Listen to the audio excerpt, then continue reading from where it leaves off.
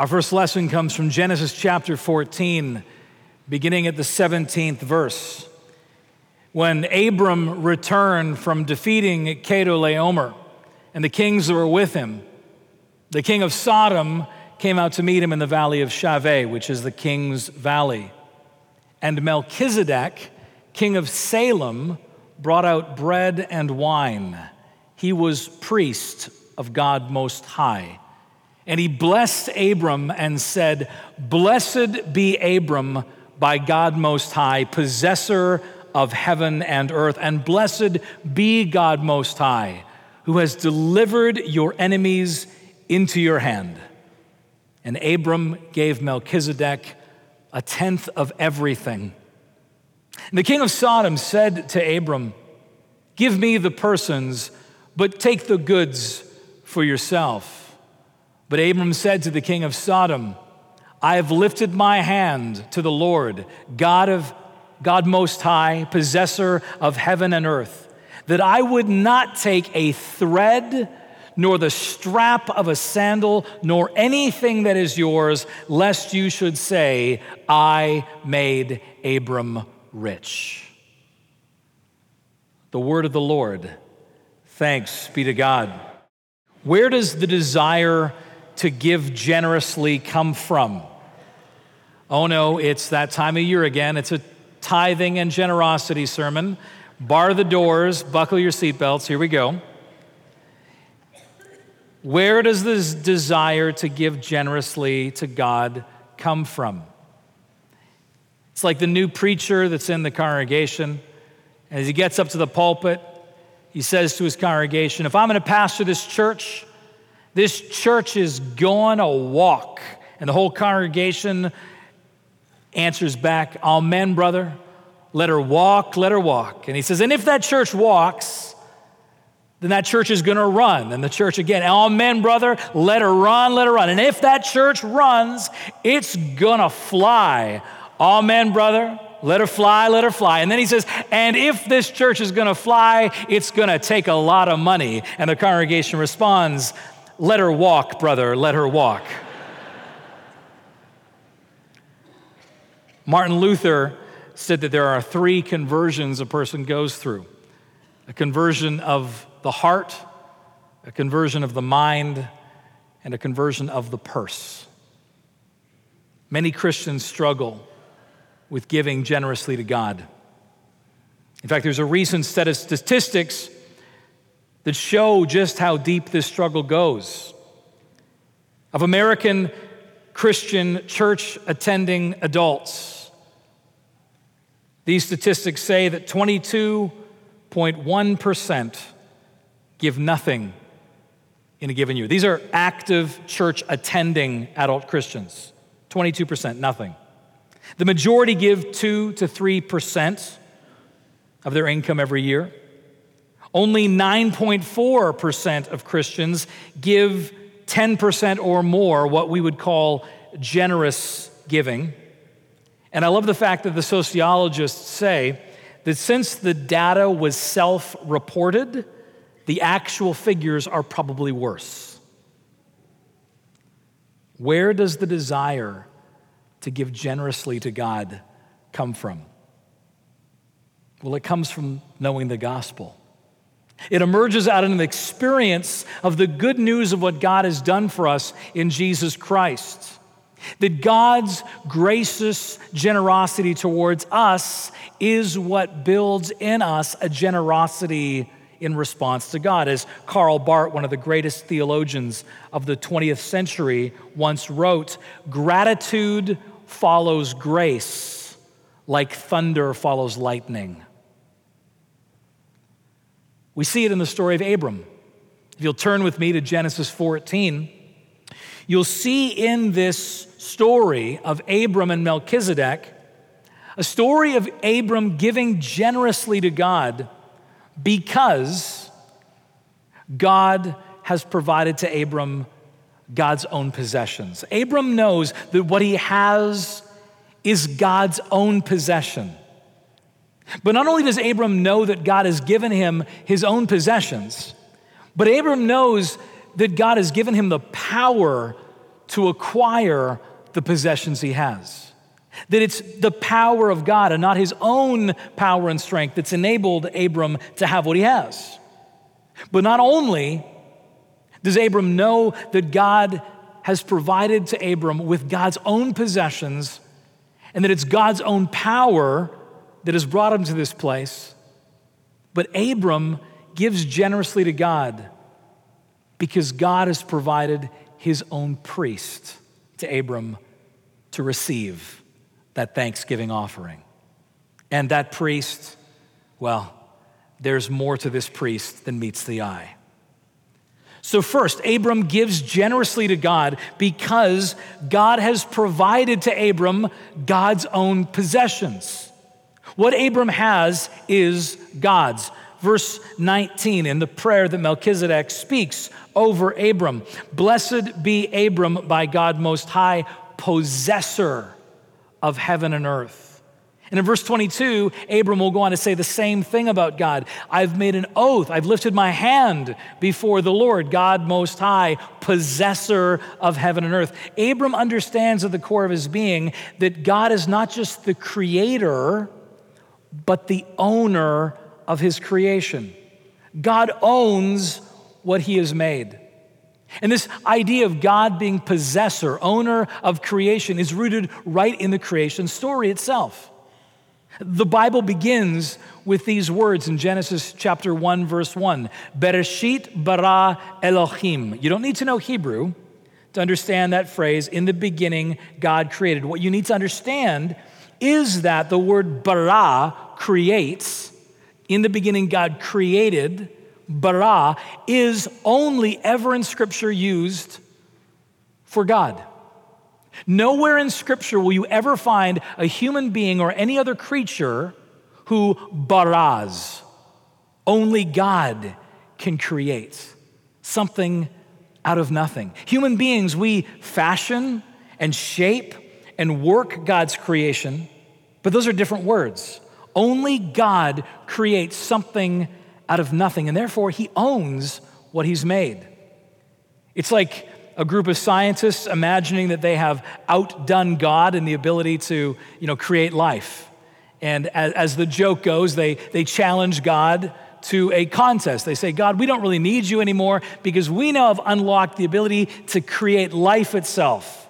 And so in the joke, I guess, God comes down and says, "Okay, well, let's have a conversation about this. You want to create life?" "Yes." And they say, "Well," and he says, "Well, back when I created Adam and Eve, I made them out of the dirt, the ground." And the scientists go and they huddle together and they say, "Well, dirt, amino acids, DNA structures, complexities of genome." And they come back and say, "Yes, God, we can make life out of dirt." And so they grab a big chunk of dirt and go off to their lab, and God stops them and says, "Oh no, hold on. Get your own dirt." The conviction of God's ownership of creation is that only God can create something out of nothing. Not only does Abram know he's going to be Abraham, the father of nations soon, but right now in Genesis 14, he's still Abram. Abram not only knows God as creator, but possessor. Everything that he has is owned by God. And this is why we're told in verse 20 that he gives a tenth of everything to Melchizedek in this gratitude offering, this thanksgiving offering. This tenth, the tithe, 10%, is the Bible's sort of standard starting point for where generous giving begins. Now, you may have heard in sermons or just do an internet Google search, and you'll hear phrases like, "The New Testament has done away with tithing." And I always respond in two ways to those statements that the New Testament has done away with tithing. Number one, that pretty much every person I've ever met who's trying to argue the New Testament has done away with tithing is trying to reduce the amount that they want to give to God. They're just trying to find a loophole to get out of that 10% as the starting point for generosity. And secondly, the New Testament does do away with something, but what the New Testament does away with is a righteousness that comes by living according to the law, right? So your tithing will not save you. It is only by grace through faith that you can be redeemed. But Jesus affirms tithing, and in fact, the New Testament call, which seems to be always the case in New Testament ethics, whenever you look to the New Testament to say, well, are you going to do away with Old Testament ethics? Jesus always seems to raise the bar further, right? It's not just in Jesus' mind, you can't just commit adultery, you can't look on a woman with lust in your heart. It's not just an issue of not murdering someone, you're not even supposed to be angry with them, and it's not about a tithe anymore, it's about beyond tithing. As Paul says in 2 Corinthians chapter 9, verse 7, clearly good New Testament teaching, it's not obligation. He says each one must give as he's decided in his heart, not reluctantly or under compulsion, for God loves a cheerful giver. And just in case you want to read Paul and say, well, see, he said it's all up to me, and therefore in my heart, I've decided that God is saying it's a small amount. Well, look at verse 11 of the same chapter. He says, you will be enriched in every way to be generous in every way, which through us will produce thanksgiving to God. In other words, what Paul's saying is, don't you see, he's blessing you generously in order for you to be generous. The call of the New Testament is always that we give beyond the tithe as generous giving. But here's the point. As you pray about what God places on your heart to give, as you prayerfully ask, what is God calling me to give? What is the definition of generous giving according to my relationship with Jesus? As he places that on your heart, here's what's important. Once you get to that amount, that percentage, that amount, and say, this is what God's calling me to cheerfully give, then here's what we're not to do. We're not to say, okay, that percentage, that's for God, and then we'll categorize the rest for me. This is God's, that is mine. The whole point of this passage is that it's 100% God's, and we simply get to live off a large portion of it. It's all God's. We get to live off a large portion of it. Just as 1 Chronicles chapter 29 says, all things come of thee, O Lord, and of thine own have we given thee.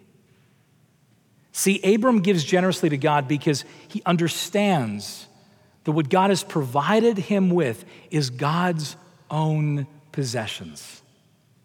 But not only does Abram give generously to God because God has provided him his own possessions, but also he recognizes that God has provided the power for him to acquire and own what he has.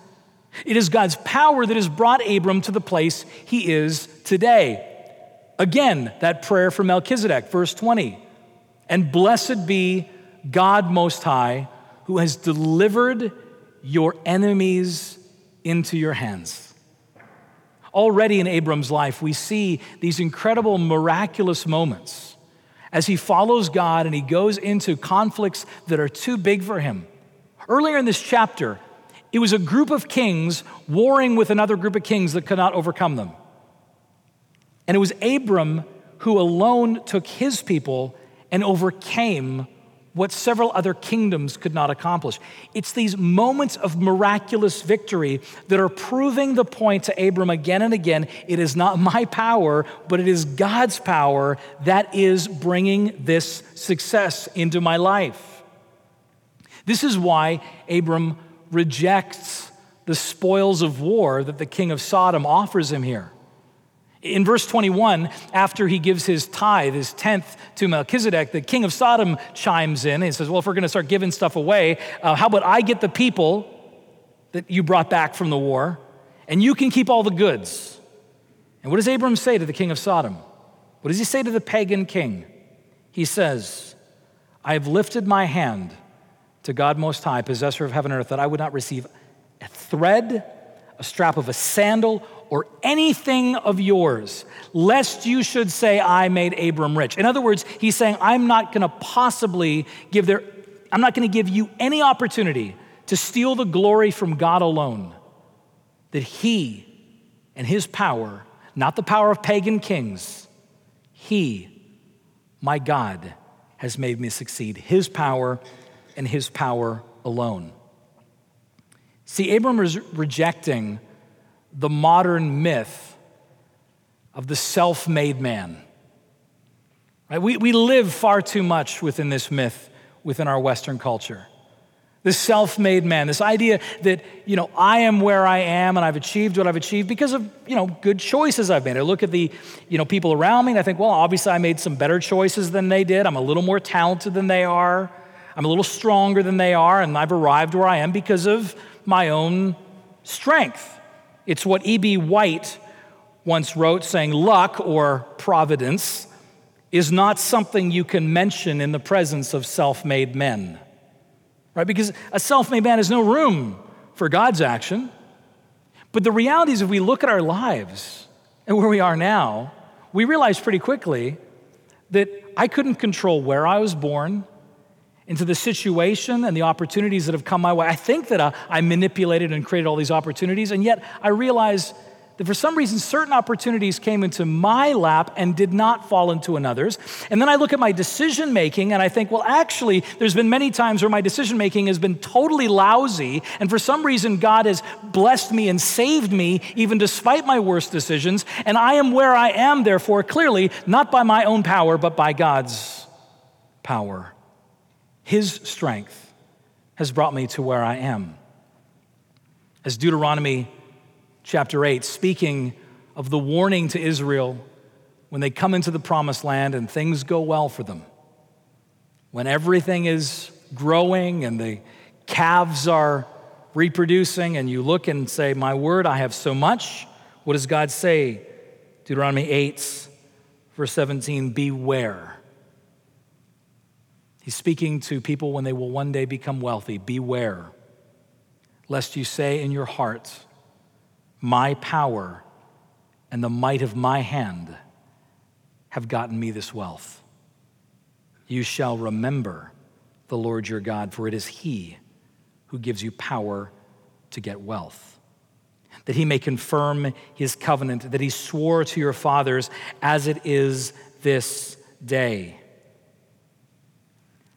I was in Vancouver this week for a couple days, and as some of you have heard the story before, Monica and I, newly married 20 years ago, starting grad school in Vancouver, absolutely dirt poor. Our first major fight, as I've told several of you before, in our marriage was in a grocery store near UBC campus in Vancouver over whether we could afford a cucumber. First major fight as a married couple. I was walking near my seminary, Regent College, this week, and I mentioned to Monica that I was near that same supermarket. And you know what she texted back? She said, you should buy a cucumber. And I did. And I took a picture of it and I sent it to her. And my point is, I look at where my life is now, and we all can do the same, and say, when we compare to where God has brought us, and when we honestly assess that distance we've come, we should be humbled at God's presence and love and grace and power, and never come to the place that says, oh yes, I clearly have done this. No, you haven't. God in his grace and mercy and power alone has brought you where you are. And giving generously emerges out of seeing how far we've come by God's power alone. This is what Abram sees. Abram gives generously to God because he sees that what he has is God's own possession. He sees that what he has come from God's own power. But finally, Abram gives generously to God because God has provided his own priests to Abram to receive the offering. Verse 18, we read of Melchizedek, the king of Salem, that he is priest of God Most High. Melchizedek, as priest of God Most High, is the very first reference to a priest in the Bible. This is the first time the idea of priest comes up. And we've got to understand how important this is for Abram to finally find a priest of God who can, on God's behalf, receive his thanksgiving offering. You see, a priest in the Old Testament stands as a mediator between God and the people, who can receive offerings on God's behalf. Now, in the New Testament, we understand, because of 1 Timothy 2:5, that there is one mediator between God and man, that is Jesus Christ, that therefore what we call priests today are not Old Testament priests. We're not mediators between God and man. We're at best prophetic facilitators before our communities. But in the Old Testament, the desire was for a mediator to receive the offering on God's behalf. Can you imagine Abram's joy after walking for these many years with God, seeing all this material blessing come into his life, saying, I don't know who I can give it to give it to God. I don't know who can receive it from me. When Melchizedek shows up here, the joy Abram must have known. Finally, I can give this gift of gratitude to God, and God's official representative can receive it for me. After all these years. When I was in Ottawa, I made the inglorious decision in my parish to bring back the passing of the offering plate. My predecessor had taken the passing of the plates out of the service and had left a box out in the narthex where people could quietly put their gifts in. And it was for all kinds of reasons. But I was committed to bringing it back because I said, this is part of an act of worship. This is part of how we acknowledge that God has provided everything for us, that God is the possessor of everything we have, that God has given us the power to acquire what we have. And I was vilified by some, but as I would respond every time people raised concerns, I said, I just cannot justify getting on an airplane and flying to Nairobi and worshiping in All Saints Cathedral in Nairobi and watching the joy of a people in that cathedral who are, by our standards, absolutely dirt poor, with joy in the context of worship, passing the plate and not doing so because a bunch of affluent Canadians are too embarrassed about the little amount they give that they don't want it passed in the service. I said, we must bring this back as an act of worship and praise to God. Because in the West, the problem is we so often want to privatize and individualize our gratitude to God. Oh, God knows I'm thankful, and I'll just, he and I will do it in our own way. We'll figure that out. But in the Bible, the answer is always, there is a place where you bring your gratitude, and it is to the temple, it is to the church, it is to God's house. This is where you bring your gratitude to say, I know that you are God and that I am not. Jesus, when he heals the leper in Luke chapter 5, what does he say to him? Feel the gratitude in your heart? No, he says, go to the temple and give the offering that is due so you may prove this work of God. We are called to bring our tithes and offerings, like Abram, into the house of worship, to the place that God has given us that we may show gratitude. Abram is overjoyed to meet Melchizedek because now he has a place to give his gift. But as I said before, we would miss the whole point, and I fear we would miss the whole gospel if we didn't realize there's a lot more going on with this priest named Melchizedek in this passage. Here's the gospel. This whole story of Abram and Melchizedek is meant to be a prefiguring moment, what we sometimes call a typological story.